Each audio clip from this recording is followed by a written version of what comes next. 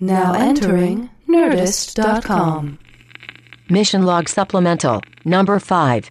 Another one with Rod Roddenberry.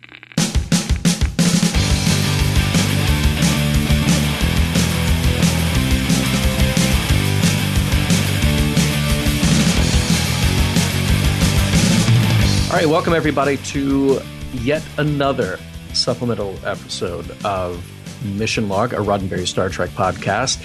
It's yet another one with Rod Roddenberry. You just can't say no to the guy. Oh, I'm sorry. Am I in this episode? Oh, are you in the? Well, you're in this episode. You're not in the interview. No, I'm not in the interview. No. We kind of had to knock that one out. Yeah, defining tragedy of 2013 so far, and you know, as we record this, the year is young. Yes. Let's hope that this is as bad as it gets. So at Macworld, we were all supposed to hang out at Macworld. That would have been great. 2013. Would have been fun. Would have been awesome. Yeah. For me, it would have been especially awesome for a couple of reasons. First of all, I used to live in San Francisco. Mm. And when I left San Francisco, the one consolation that I gave myself, or the one consolation that I sort of told myself and my friends is, I'll be back every year for Macworld. Oh. And for the first 4 years that I left, I had been. But future historians, you may have heard in 2012, 2013 of the awful flu season that we had. Mm-hmm. And I was not that bad compared to a lot of people. But, travel would just have been a stupid idea, and I would have gotten to San Francisco, and I would have had no fun, and I probably wouldn't have even made it to Macworld every day. Yeah, well, I mean, thank you for not traveling with it, and thank you for not bringing it to us. Yeah, and thanks for doing a show without me. Well, here's the thing. Okay, Rod Thanks for drinking with my friends at my convention and doing a show without me. No, really, that's great. You're very welcome. Yeah. Here's the thing, I think before we even did City on the Edge of Forever or Devil in the Dark, Rod told both of us, I really, really want to talk about these. And we're like, hey, too bad you can't be on the main show.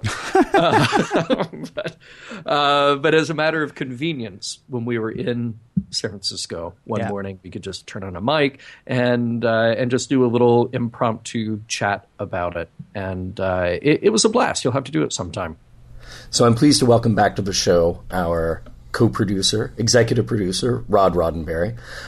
Do I even have a title? I don't think. Do you? I don't. You get to make your own up. I think. Yeah. I think since we're not really a legitimate big business, right. we can be. I can be supreme.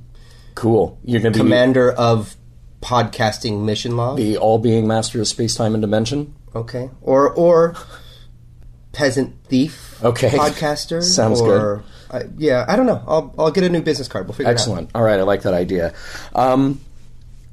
We've done a couple of milestone episodes. I mean, the thing that constantly amazes me about season 1 of the original series is that it started good and it just kept getting great. There are a couple of clunkers in there. Yeah. But compared to a lot of shows nowadays, they'll start kind of weak and hopefully they find an audience, but a lot of shows are just gone before they even reach the end of their first season because they don't catch. And Star Trek started out really strong, and it kept presenting enticing stories week after week. And we can even kind of forgive some of the ones, Mary, Alternative factor. Right. Yeah. But there were two that came up that were such milestone episodes that you said, I really want to talk about these with you. And those were The Devil in the Dark and The City on the Edge of Forever. Yeah. So why is that?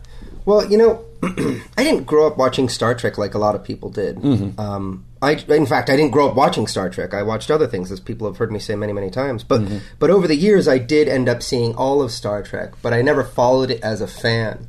Yeah. And there were some episodes that did stick with me, and they, specifically the two that you just mentioned. But I always found it interesting to talk to people, and they say Star Trek really inspired me and has really impacted my life in a positive way. Mm-hmm. I've never gone back until now and critically looked at episodes. Right. Like what you guys are doing. Right. And a little off topic, I'm actually a little bit surprised that there have been a lot of episodes. It's been an evolution for me and you guys, but as you guys have gone back and we've looked at it, and I've thought about each episode saying, is there a message? Yeah. This podcast has slowly been evolving. So I think initially, at least in my mind, we were looking for a message, in quotes. I'm doing air quotes. Right. But then as I started watching episodes, I realized, and you guys pointed out, they don't always have a, as you guys say, you see, Timmy. Right. There's not always a clear, defined message. Yeah. And so as I'd watch these episodes, I'd realize that there's other things in them that make them significant. Yeah. It's not necessarily the message. It's the fact that they're considering a different point of view. Right. Or I love the episodes that make me think, man, that's a tough decision. What would I do in that situation? And and Devil in the Dark and of course City on the Edge are two episodes that really put me in that position. And I think I get excited by someone sort of challenging me to think in a way that I'm not used to thinking. It's frustrating. It's awesome. It's just a wave of emotions, and I think that's the beauty of Star Trek. Yeah. That's always been it, is that it makes you consider another point of view. As long as you're open-minded. I mean, I figure people who like Star Trek and watch Star Trek, they have to be open-minded. Right. Because if you're stuck in your ways, you're not necessarily going to find value in the show.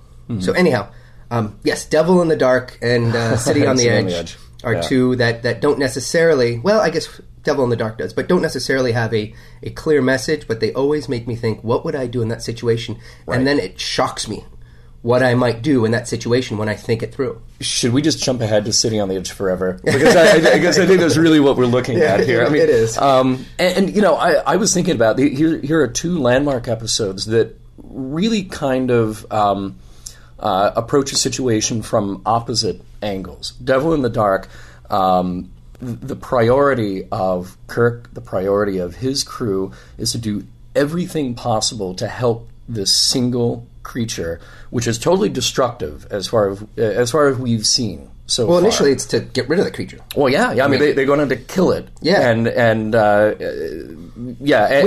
miners are hopefully, they are planning to kill it as well. They just don't. Which, by the way, I've got to say that and I'm sorry to interrupt, but as I've been watching these episodes with you, I've been surprised how many times sort of the first response is to eliminate the issue. Right. Or to kill. Right. And Spock in particular, I can't remember, there's like the second or third episode. He's the enforcer. He's just like, we're just going to have to kill him. Right. And I'm like, wait a second. Yeah. He's the advanced, logical one. Right. Isn't he the one that's looking at things and saying, maybe we should look at the other point of view or the other side of it? Anyhow, I've always found that to be Which is a funny contrast to what Spock says in City on the Edge, because Kirk says peace was the way.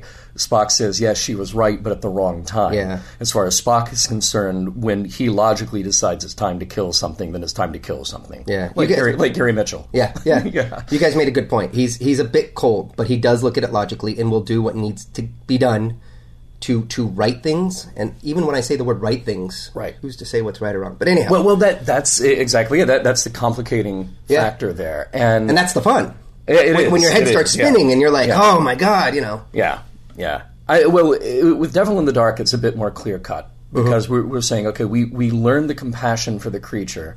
And who knows? If we hadn't gotten to that point where we understood that this is a creature with an emotional life that had eggs that she was protecting, well, if we hadn't just sort of stumbled upon that fact, then they still may have gone ahead with the plan of killing the creature. You're just making me think of something. This is okay. good. All right, good. This happens every now and then. It does, yeah. I was thinking how shocked I was that Spock and the Enterprise and the crew are always quick to sort of solve the problem by eliminating the threat.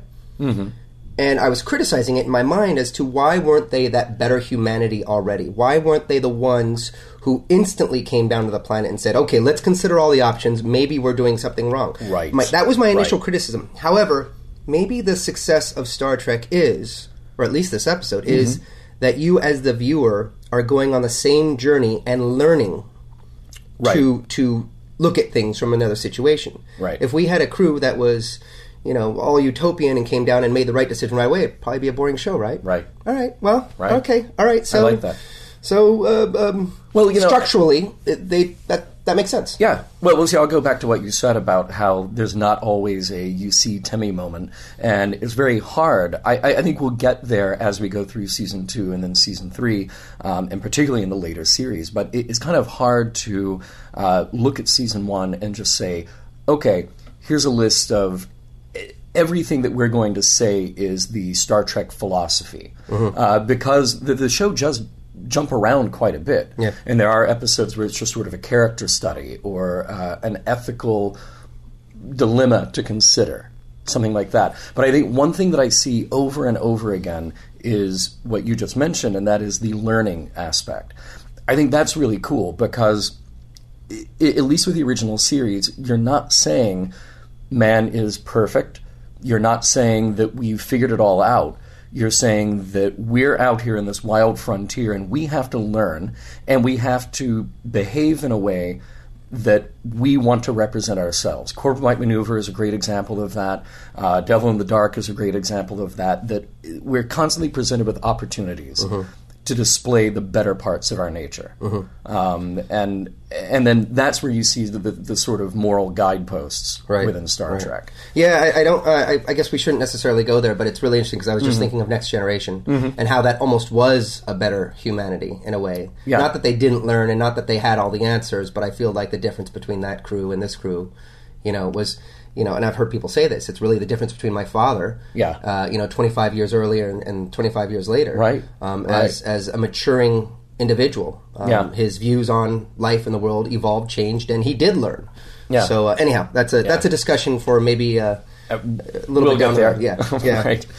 So sitting on the edge of forever, the thing that I think this keeps coming back to, and you and I have had this discussion a lot. The thing about Star Trek that constantly fascinates or challenges you and both of us, and I think most of our listeners here, is the what would you do situation. I love it. And we're presented with the ultimate what would you do situation. And we're presented with the ultimate expression of that triumvirate of Kirk, Spock, and McCoy.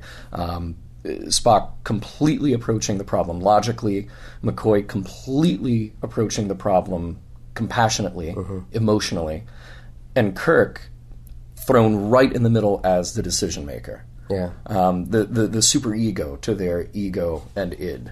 And you're wearing the shirt. You're wearing the Pathos, Ethos, Logos shirt. Yeah, couldn't be expressed better. Available at Mission Log.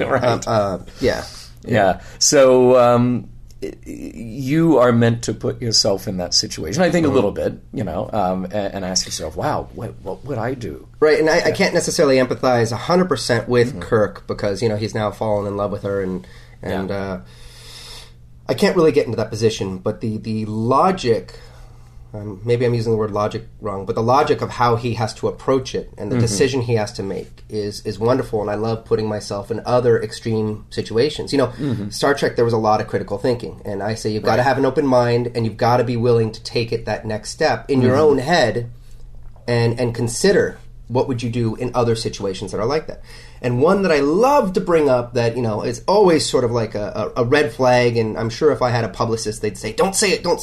Like, if you had the chance to go back and kill Hitler. Right. That's right. I know many people have talked about that. Or kill anyone bad in our past. Yeah, or save someone good. Or save someone good. I haven't actually considered that. I think I read something, and correct me if I'm wrong, or maybe you've seen it, maybe you haven't, but I think I read something about your father experimenting with scripts, maybe even going to the motion picture era, about the Enterprise crew goes back and they save Kennedy from being assassinated. I've never heard that. Really? I'll look it up. I've never heard that. Maybe one of our listeners can send us the notes on that. For some reason, that sounds okay to me, although I haven't taken it all those steps. But the killing Hitler is, would you do it? Right.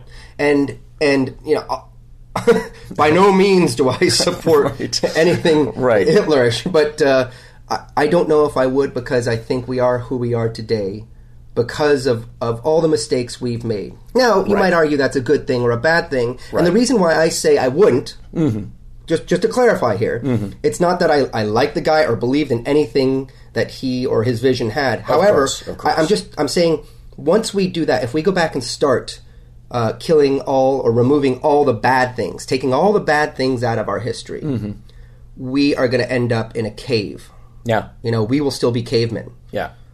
We will not grow and advance. So it's not. I don't focus in on the Hitler part of it. It's just that once we go back and start righting our wrongs, I think you're getting. We are not going to grow. We are not going to evolve. I think you're dangerously close to this idea of happiness versus challenge. Well, yes. This side of paradise. Yeah. Without dark, there can be no light. Right. Yeah. So I love that kind of thinking. I really do. It's fun to do, and it challenges me. It really does. Yeah. Yeah, I mean, you try to put yourself in that position, and if you had the opportunity to change history, would you? The problem is you have the blinders on because all you know is the history that you've experienced. Right. All you know is the world that you have. Removing Hitler from power could have been a great thing, and we could be a better species today from doing it. By all means, I think that's very likely. Right. I was just saying, if you start doing too much of that, yeah, it's definitely going to have a detrimental effect. This may be going too far down the to an outside discussion here, but it's funny because we're at Macworld. We're recording this in a hotel right now at Macworld, and you're a Mac geek. And Ken's not here. We miss Ken. We do. So, and I apologize for the scratchy voice after a weekend-long convention. But do you remember, in the mid to late 90s, there was a computer game for the Mac called Titanic, Adventure Out of Time. No. It was really cool because it was a 3D rendering of the Titanic. Is this one of those games that came on like 10 CDs or something? It was on like 2 or 3, but it was really well done. You would wander this 3D version of the ship, you would interact with characters, and you were in the position of a spy, and you had to rescue a woman, save the valuable jewels and all this stuff.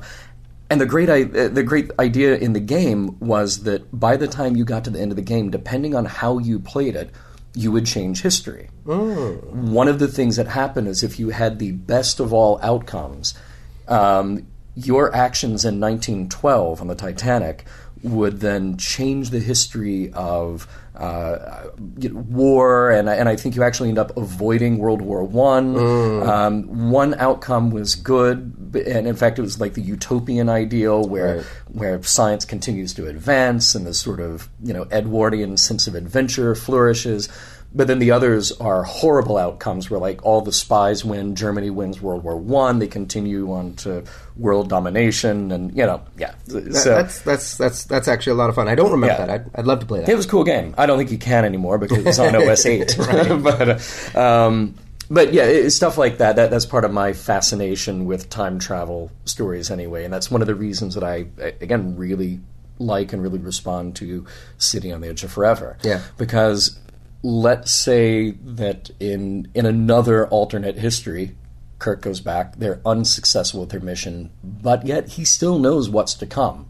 So maybe Edith Keeler lives, but maybe through some other circumstance he's either able to encourage entry into World War II or make sure that Hitler is overthrown. I mean, you can go down any road with this, any road possible, but the beauty of this story is taking a big science fiction theme, a big science fiction idea, and making it totally personal.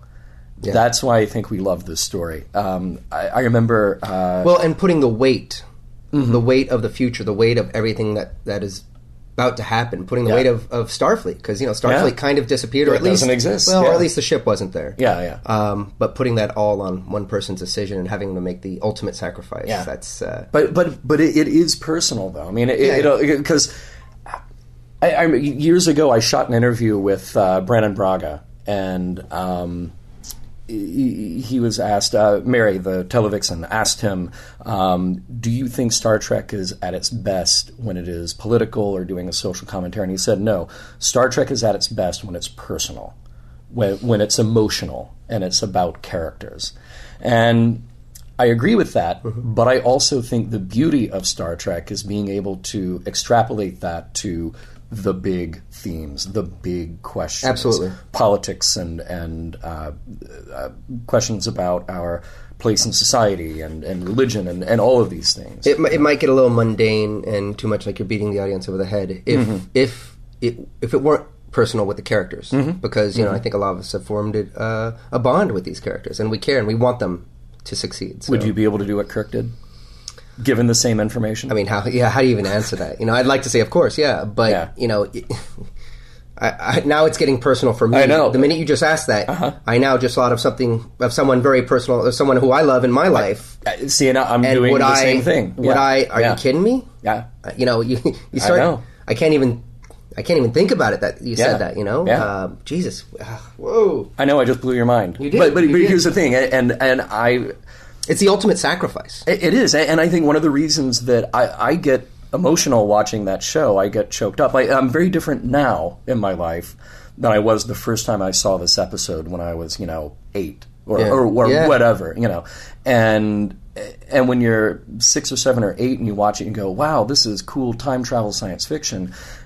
And now I'm a very different person, and I go, wow, there is somebody in my life that I care deeply for. I could not imagine being in that position. You really did just blow my mind, because I was able to stay distant from the show. And it's a show, and there's this character, Captain Kirk, and he falls in love, and he has to make the ultimate sacrifice. From a distance, easy answer. Yeah. Absolutely. Yeah. But to be honest, you blew my mind. Yeah. I did not take it that step to where I thought of someone in my life that I love. Yeah. And would I do it? After watching this episode 2 or 3 times, again, part of the reason is that the acting is really good, and you believe the relationship. You believe that Edith Keeler is somebody that Kirk could fall in love with, because she has all these wonderful qualities, and she's beautiful, and she's smart, and she's inspiring. This is an easy person to fall in love with, and you believe their relationship. And it hurts that much more at the end, It's crazy. There's your kids are in a burning building, and you can only say, those kinds of things. Right. Yeah.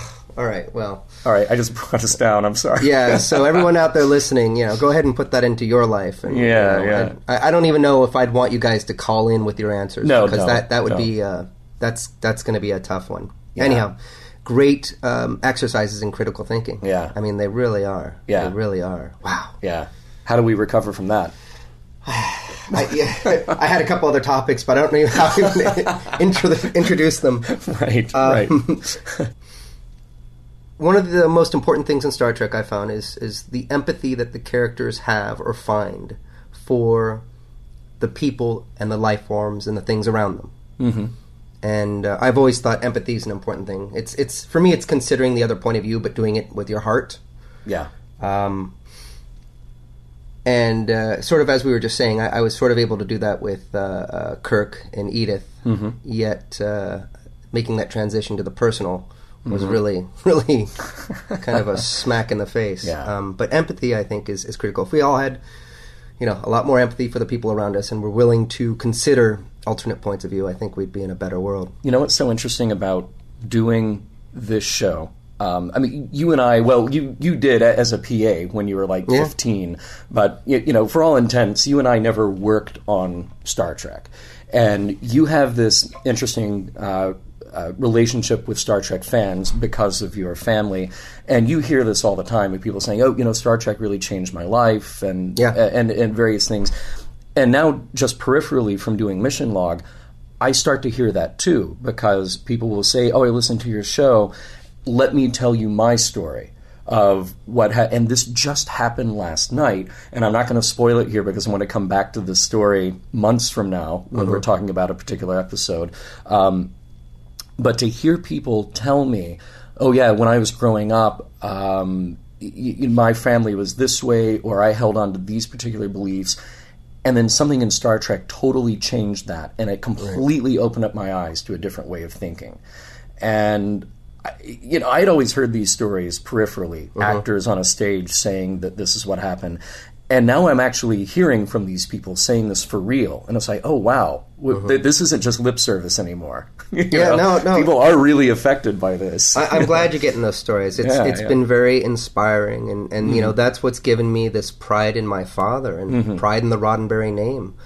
Certainly not taking credit for it. But what I tell people is I'm doing what I can in my own way to carry on that idea. But hearing these stories for the last 20 years... has changed my life. Yeah. You know, to be a part of something that's so spectacular. No disrespect to Star Wars. I grew up watching Star Wars. Yeah, as did I. But they're completely different animals. I know that's stating the obvious, but, you know, Star Wars is a wonderful, fun fantasy adventure. Mm-hmm. And I love it. Mm-hmm. Star Trek changes lives. Yeah. Not everyone's, and it doesn't speak to everyone. Right. But to have those people come up to you. And I got to say, I'm really proud of what you and Ken have been doing. I mean, the way you guys have been breaking down episodes and considering these different ideas and unique points of view and putting the questions out there. I believe that what you guys are doing are reintroducing people to different points of view. Mm-hmm. And, you know, there's going to be people who think differently and are better off for it because of what you guys are doing. I appreciate that because, I like you mentioned earlier in this recording. In fact, I am. Because you guys, sorry to interrupt, but you guys have mentioned points of view that I'd never thought of. And that has expanded my mind a bit. Now, you just did it. So, I love this. Sorry. Well, I think what's cool is that, you know, we're in TOS Season 1, and like we've said, it's an anthology show. You kind of jump in and out of stories, and sometimes there's a message, sometimes there isn't. This challenge of what we're doing is just going to get more and more intense as the years go on, because we will be presented with even more challenging points of view. Yeah. And I really look forward to that kind of that debate, that exchange of ideas, challenging each other. I think that's what's really cool about it. And not to toot our own horn, but I like when you and I and Ken get to do that together, whether it's just sending messages back and forth or discussing a show after we've done the show. Yeah. You know, that's really cool. Yeah, and I think it's strange. We're going to see it a lot more in Next Generation, because I think my father was willing to take some more risks. It was also a little bit more subtle, I think, to some degree, because it was a lot more of a diplomatic show, and Picard is not the first one to throw the punch necessarily, like Kirk might be. Right. But I think there are some bigger questions in there that really kind of excited me, whether it's drugs or prostitution or whatever the case is. And you know, I think my father was always extremely reserved in these shows, partially because he could only get away with so much in terms of censorship. Yeah. But also because, you know, he was out there. Yeah. And I mean, I think there's a lot of big thinkers and great thinkers who are out there who are looking at controversial topics today and saying, you know, I think in 50 years or 100 years, we're going to think we were a bunch of dumbasses for thinking the way we do now. Right. You know? Right. You know, there are enough current day kind of political debates. Please, no letters, but because we're not going down this discussion about gay marriage, right or wrong, whatever. But you know, one of the things that you hear in that argument all the time is, which side of history will you be on? Right. You know. Whether or not you believe in it, this is one of those things where you look at one movement, you know, the civil rights movement of the 60s, of Star Trek's original era, and a new kind of socially driven, people-driven movement. And you really have to wonder, well, where will we be with this debate 20 years from now, 50 years from now, 100 years from now? Yeah, you're bringing this up, and it makes me want to talk about it. And we won't necessarily... Well, we're going to get to that, because that stuff will come up later in the show. I want to go back to something you mentioned earlier, which is empathy. Yes. There is a great line from the making of Star Trek, and I apologize because I don't have it here. That's Stephen Whitfield's book. Yes. And we mentioned this in a panel in Vegas last year, and hopefully we'll do it again sometime. Where your father is quoted talking specifically about the Horta, specifically about Devil in the Dark, and he says, really, this is what Star Trek is all about. And there are a lot of statements you could say this is what Star Trek is all about, but this is one of them anyway. And I'm paraphrasing, but he says that if you can learn to feel sympathy for a Horta, then maybe you can also feel sympathy for someone else in your life. You know, with an opposing or contrasting point of view. Exactly. Yeah. Whether it's somebody who's not your race or not your religious belief, or maybe you can form an understanding. Because now we've shown you in this totally fictionalized TV show the idea of being sympathetic based on a commonly understood emotion, protection of children, something that otherwise is deadly, is dangerous, is ugly by our account. Can I throw out there, you're using the word sympathetic, and to me, I don't know their definitions word by word from the dictionary, but for me, there's a big difference, and I think you'd agree, between sympathetic and empathetic. Yeah, and I'm sympathy for me is, poor baby, poor thing. I feel sorry for I that. feel sorry for you. Yeah. I don't feel what you feel, and I don't connect to what that is. But you know what? I can see you crying. That's sad. I can understand. Yeah. Empathy, you're right. Empathy is more of putting yourself in that person's shoes, feeling what that other person feels. Yeah. You're absolutely Which is right. important to me, very important to me. Yeah. It's a huge challenge. Yeah. Now, another thing that keeps coming up in particularly in our later episodes of the original series, when you finally introduce the idea of the Prime Directive, the very episode where you introduce the term Prime Directive, we just wad it up and throw it away. Yeah. And yet, the Prime Directive is one of those things that once we've introduced it, it is pervasive throughout all of Star Trek. And it goes back to what we were just talking about, because I agree with it. Don't mess with the natural evolution, and I don't just mean physical, the intellectual and physical evolution of a species. Although it's hard, because now I turn that on us in Earth, and of course we're affecting the natural evolution of every species on Earth. Yeah, well, sure, yeah. But I guess in terms of Star Trek, I've always loved that discussion, because there was a particular episode. We did an interview with Ron Moore, the executive producer of the latest Battlestar Galactica, and he said that there was a time towards the end of my father's life, when he was working at Paramount on The Next Generation, where he would come in and he would throw out a script, because it was a script where, and this was a hypothetical, but there was a script that said, they came to a planet, and I bring up Hitler again just because Hitler was throwing people into ovens, and my father would say, "No, we will not interfere." It goes back to that, right? And then Rod says, the writing staff almost revolted because Kirk would interfere. Kirk would go down and right that wrong. And so there was a lot of sort of struggle between his views at that time and what people who came to work on the show were thinking. Because people were really still thinking the original series. And that non-interference is kind of out the window when someone is harming someone else. So he was much more dogmatic later on about what the Prime Directive was and what you do with it. And that we have grown beyond Kirk. And we've grown beyond Kirk. It's another one of those things I love thinking about. And this is one of the things, like I said, the later episodes, the later series that we do, where we do have some challenges about that. I'm thinking of an episode of Enterprise where we get to explore that with a medical crisis, and then the doctor is in the position of, do I help them or not? Right. Those are big questions. Those are great. I mean, that's just the best. And sorry, back to the Prime Directive. I got to say that I guess my thought on the Prime Directive, and I was just kind of considering, I don't remember which episode, but it's okay to break the Prime Directive if an outside force has already interfered with the natural evolution. Okay. So if something has already happened to disturb the natural evolution of a life form, it's okay to come in because it's already branched it down a direction it wouldn't have gone. Right.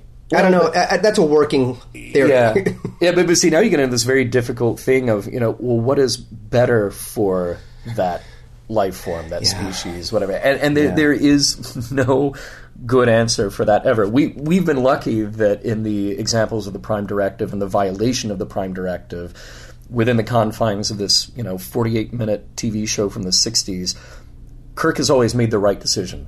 We've been very lucky about that. I don't think we've had an episode that's ended the other way. No. And I don't think we will.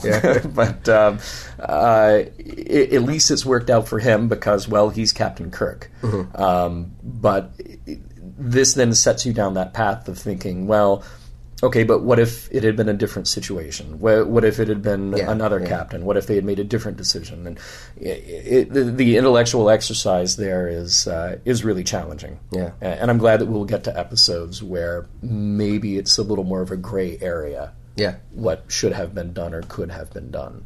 It's funny. You just made me think of an episode. You know, I listen to, not only do I listen to you guys record a lot of the times, Right. I go back and I'm a fan. I listen to the episodes and I listen to them again.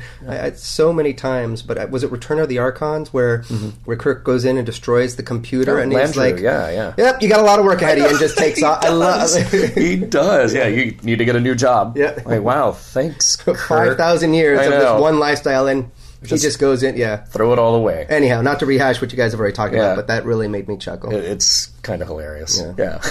Well, this has been a pleasure. Thanks. Yeah, thanks, man. We'll do it again. How about? Yeah. Let's do it sometime, huh? Right, we will. All right. Incoming transmission. Hi, guys. This is Jeff from Chicago.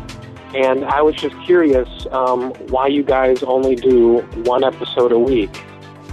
I thought the reason might be you guys don't have enough time or you want to take it slow. I don't know.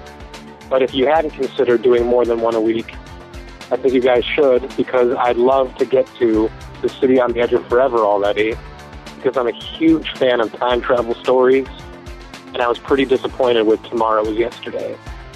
So keep up the great work, guys. I really love the show. Thank you for listening. Bye. Well, Jeff from Chicago, if that is in fact your name, good news for you. You don't have to wait for City on the Edge of Forever, because we did that a few weeks ago. Where have you been? Actually, this has probably been sitting in our queue of things to respond to for quite a while. As far as why we only do one episode per week, the real question, Jeff, is how much are you paying? Ooh. Is that fair? Yeah, that's very fair. We love doing this show. There is no question we love doing this show. Yep. I don't know about you, John, but I've got other things I do. Yeah. Yeah. They take many other things. Yeah. Yeah. And this episode, I mean, it doesn't just happen, you know. I mean, each episode, well, this episode just happens. I don't even have to pay attention, and this episode happens. Yes, I'm over it mostly, okay? Okay. No, the weekly, mission log, the regular mission log, it's a decent amount of time that goes into each episode. And to do more than one episode per week would basically mean, having to, give up other work, which... Yeah. It'd be great if that was the world we lived in. Mission log would be a great full-time job, but it truly would be a full-time job if we were to do more than one a week. You and I have talked a little bit about the process here, and we both will watch a show just kind of on its own without really doing much note-taking or anything, just kind of absorb it. And then we go back and watch 2 or 3 more times to take all the notes, and then we have to write the summary and structure our thoughts. And even during a recording, a final episode may be an hour, under an hour, but we'll be recording for usually 90 minutes, and then there's quite a bit of editing that has to go on to clean it up. There is quite a bit of editing that has to go on. we divide up the things that we do, very differently. And so I would imagine that we're spending about the same amount of time in the end of it. John does a lot. I mean, like the trivia thing. The trivia thing is not, it takes time. It actually takes time. And I know it sounds silly because, it should be trivial. Right. But, it takes time to go out and find it and then call and decide, that's far too trivial, or, that's not trivial enough. Right. And then there are the things like with the documents and going through those and finding the artwork that goes with each episode. Yeah. That's all John. And then, or almost all John. Yep. And then editing is all me. Yeah. And so, we're both, it's a stack of time. So, yeah. But, you got $20, Jeff? We can have this conversation again. Jeff, you and 50,000 of your closest friends can cough up. We're going to do a Kickstarter thing. Right. More than one episode of Mission Log per week. We need 100,000 something. Right. But speaking of City on the Edge of Forever, and hopefully you've gone back and listened to that now, that is something about the process of our show, is that we record anywhere from 2 to 4 episodes ahead, and then the feedback comes in, and then we record a supplemental. So in something like this, you may hear us reference things that may feel a little bit older, but hopefully topically they're still current, We're talking about an episode that we did 3 or 4 or 5 or more episodes ago, but the idea is that Mission Log is designed as a conversation. We want the ideas to keep coming in. We want to keep talking about the episodes, and that's why Mission Log is designed specifically to not be timely to a specific day or a specific year. Now, in a supplemental, we can do that all we want. We can, like you just said, 2013. We called it out. We said the year and what time of year it is. Yeah. That's okay. My question is, who would win in a fight, Jabba the Hutt or R2-D2? Okay, thanks. Well, I think the answer is obvious. It is the Enterprise would win in a battle between R2-D2 and Jabba the Hutt. Oh, really? You're going to do that? Because I was actually thinking about the question. Oh, no, I do have an answer to the question. All right. And I think for me, the obvious answer is R2-D2, because R2-D2 has a lot of friends who will help him out. Mm-hmm. R2-D2 is nimble. He can kind of get around okay on his own. Jabba the Hutt can't move too fast, and he's got stubby little T-Rex hands, so he can't really manipulate machinery or weaponry in a way that R2 could if he needed to. Except you got to figure he was able to at one point because he has amassed a criminal empire. I mean, think about in The Godfather, right? Mm-hmm. Vito Corleone, by the end, he can't. I mean, he can't run. He can't get away from the guys with the guns, but he killed the Black Hand initially. So, I mean, I would say it depends. Is Jabba at his fighting weight? Or are we talking about old fat Jabba the Hutt that we get to know in Return of the Jedi? I think it's Jabba as we know him, and okay. That is old fat Jabba. And even Jabba being the head of a crime syndicate as he is, even if he dispatched somebody to kill R2, right, they would get to R2 and they'd realize that he was so cute that they couldn't bring themselves to do it. You're a crazy person. I mean, I think if you're just talking about R2-D2 and Jabba the Hutt in a room, mm-hmm. nothing else, just mano a mano, or mm-hmm. Hutt a droid, mm-hmm. Then R2 wins, and he can do that just by attrition. Mm-hmm. Jabba's eventually going to die, and R2 is not going to die. So, I mean, he just gets to win that way. Plus, he's got like a saw in there, and he's got like that thing that can shock people, and he's got all kinds of different things that he can do. Well, and if we learned anything from the prequels, we learned that now R2 has jetpacks, so he can fly around. He apparently lost those at some point, though, because he never flies. Oh, and not anymore. 4, 5, and 6. I wonder if he'll fly in 7, 8, and 9. Oh, gosh. Yeah, I know. It's a bit much to think about. If, however, we're talking about the world that you're talking about, where R2 has lots of friends, mm-hmm. Jabba mm-hmm. has lots of henchmen. I don't think the Gamorrean guards with their giant axes are going to be, that taken with how cute R2-D2 is. So I think, or Jabba could even just get R2 right in front of him and then open up the pit of, to go down to the Rancor monster. I think just the drop alone, assuming that his jetpacks aren't working in the time of Jedi, just the drop alone should kill R2. And if it doesn't, then the Rancor can just come out, pick him up, bash him against the wall a couple of times and be done. I still say the true winner here is the Enterprise. Yeah, well, you're probably right. Now, the real question that I have, and this is an important question, and this may actually be an important question with the whole, we're getting new movies thing. Mm-hmm. Who wins in a fight between Boba Fett and the Pit of the Sarlacc? And I think we all know the answer is the Enterprise. No. Yeah, Boba Fett. I never understood. It's like, okay, so he's the world's baddest, bounty hunter. Mm-hmm. He's got guns, and he's got grappling hooks, and he's got a jetpack, for crying out loud, versus a pit. Yeah. Okay. I think they even hold on. No, go ahead. I'm sorry. Didn't they let him die with a Wilhelm scream? Well, we don't know if he's dead, but he fell down with a Wilhelm scream. Yeah, at that point, it was where George Lucas was turning too cute for anybody's good, because we actually hear the Pit of the Sarlacc, which takes 1,000 years to digest something. Right. Takes 1,000 years to digest. We hear the Pit of the Sarlacc burp. Yeah, that's really bad. Now, there was a bounty hunter novel. Mm-hmm. And I've read some Star Wars novels, absolutely. I've read some Star Trek novels too. We're not talking about them here, but I've done that.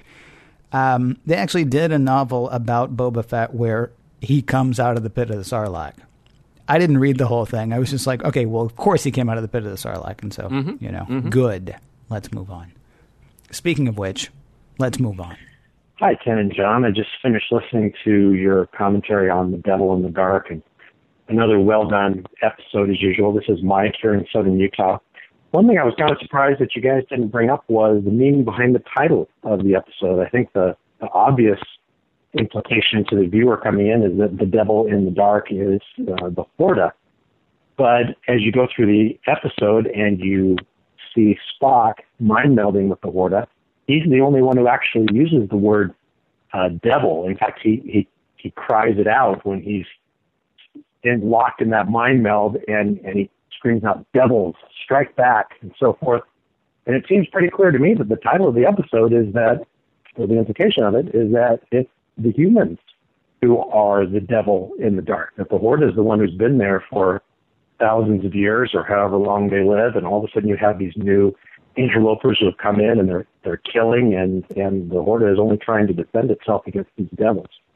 So something I thought maybe you wanted to discuss or bring up maybe in a supplemental. Other than that, though, great episode. Really enjoyed it. Thanks a lot. Looking forward to next week. Mike, thank you. I think the short answer to your question is a unanimous yes. Yes. The title, The Devil in the Dark, works definitely very well from both perspectives. And I think that, sure, from the point of view of the miners, the Horda is the devil in the dark. But from the point of view of the Horda, it's all these tacky people who are wandering around its corridors. They are the devil or devils in the dark. And good point. Good catch that Spock is the one who says devil during that mind meld, or devils during that mind meld. I think that's just another thing that is the beauty of that episode, is that it forces you to look through the eyes of the monster, the evil. I don't remember if we said this during the episode or not, but the whole, the phrase "God is in the details." Mm-hmm. You also hear the devil's in the details. I mean, you'll hear them both. The details, apparently, lots of room for everybody. Yeah, right. God is in the details. I mean, it's possible that the darkness itself, if you want to say that the darkness represents the lack of understanding between the miners and the Horda, the darkness itself could be the devil. I mean, the devil could be in the lack of understanding between the two. And it doesn't necessarily... blowing my mind. Yeah, dude. Yeah, let's go back and cut that back in. Right. You want to? And get everybody to listen to it again. It'll be awesome. No, it'll be great. Yeah. No, really listen this time for the extra 15 seconds of stuff. Right. Not unlike when we all had to sit through Star Wars again. Yeah. Yes. Hey, Ken, I never thought that I would be in a position where I got to say this about a show that I'm involved in, but I do want to let everybody know that we do actually listen to and read all of your comments, but we don't always have time to answer every single one of them personally. I try very hard, and I'm very active in our social media. So apologies if we haven't gotten to your question, but we do hear them all, and we also try to kind of consolidate sometimes. So if we've hit an answer that may have already answered your question, then sorry if we didn't give you particularly a shout out. I want to pose a question to our audience, though. Okay.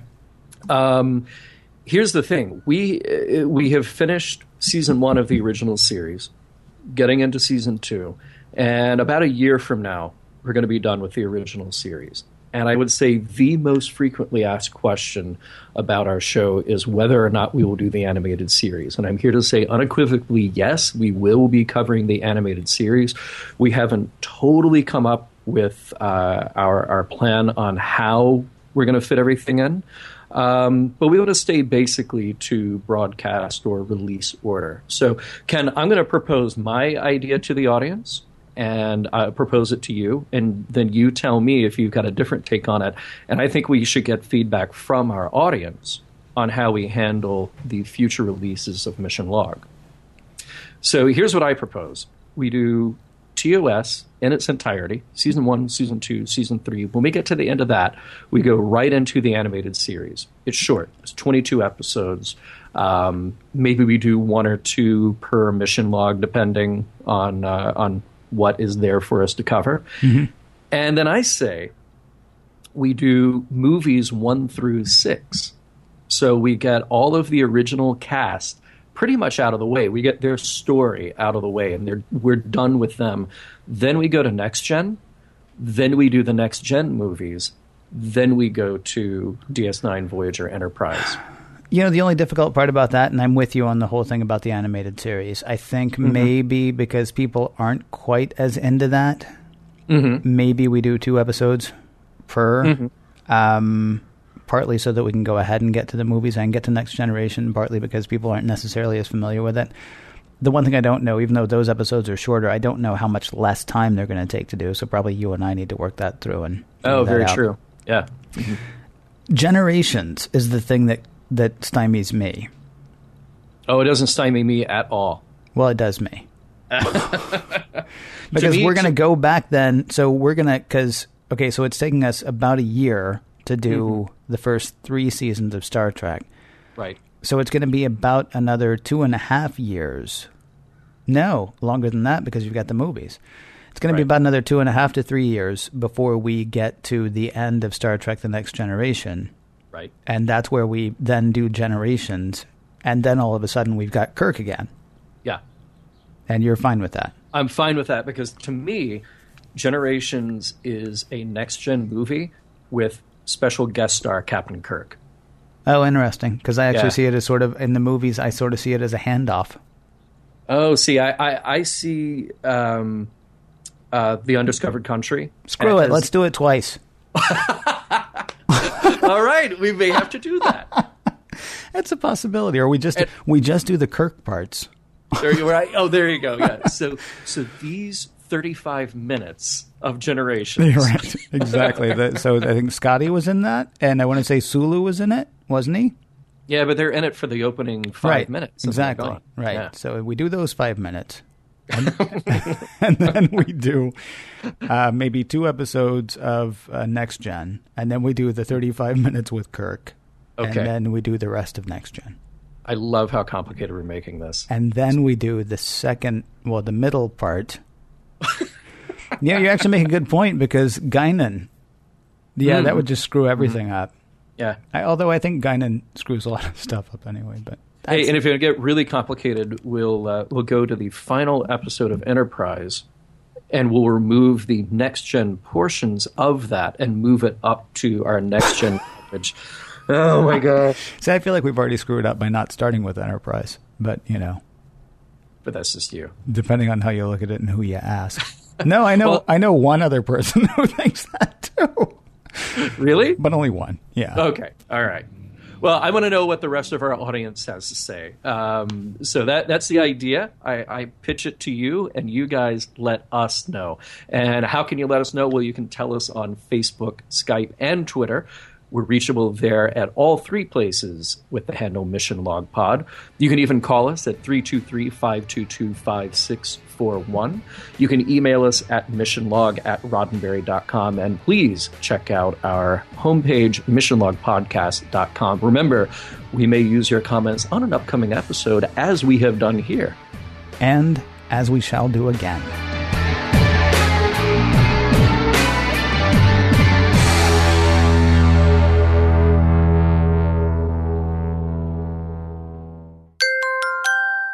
Now leaving Nerdist.com.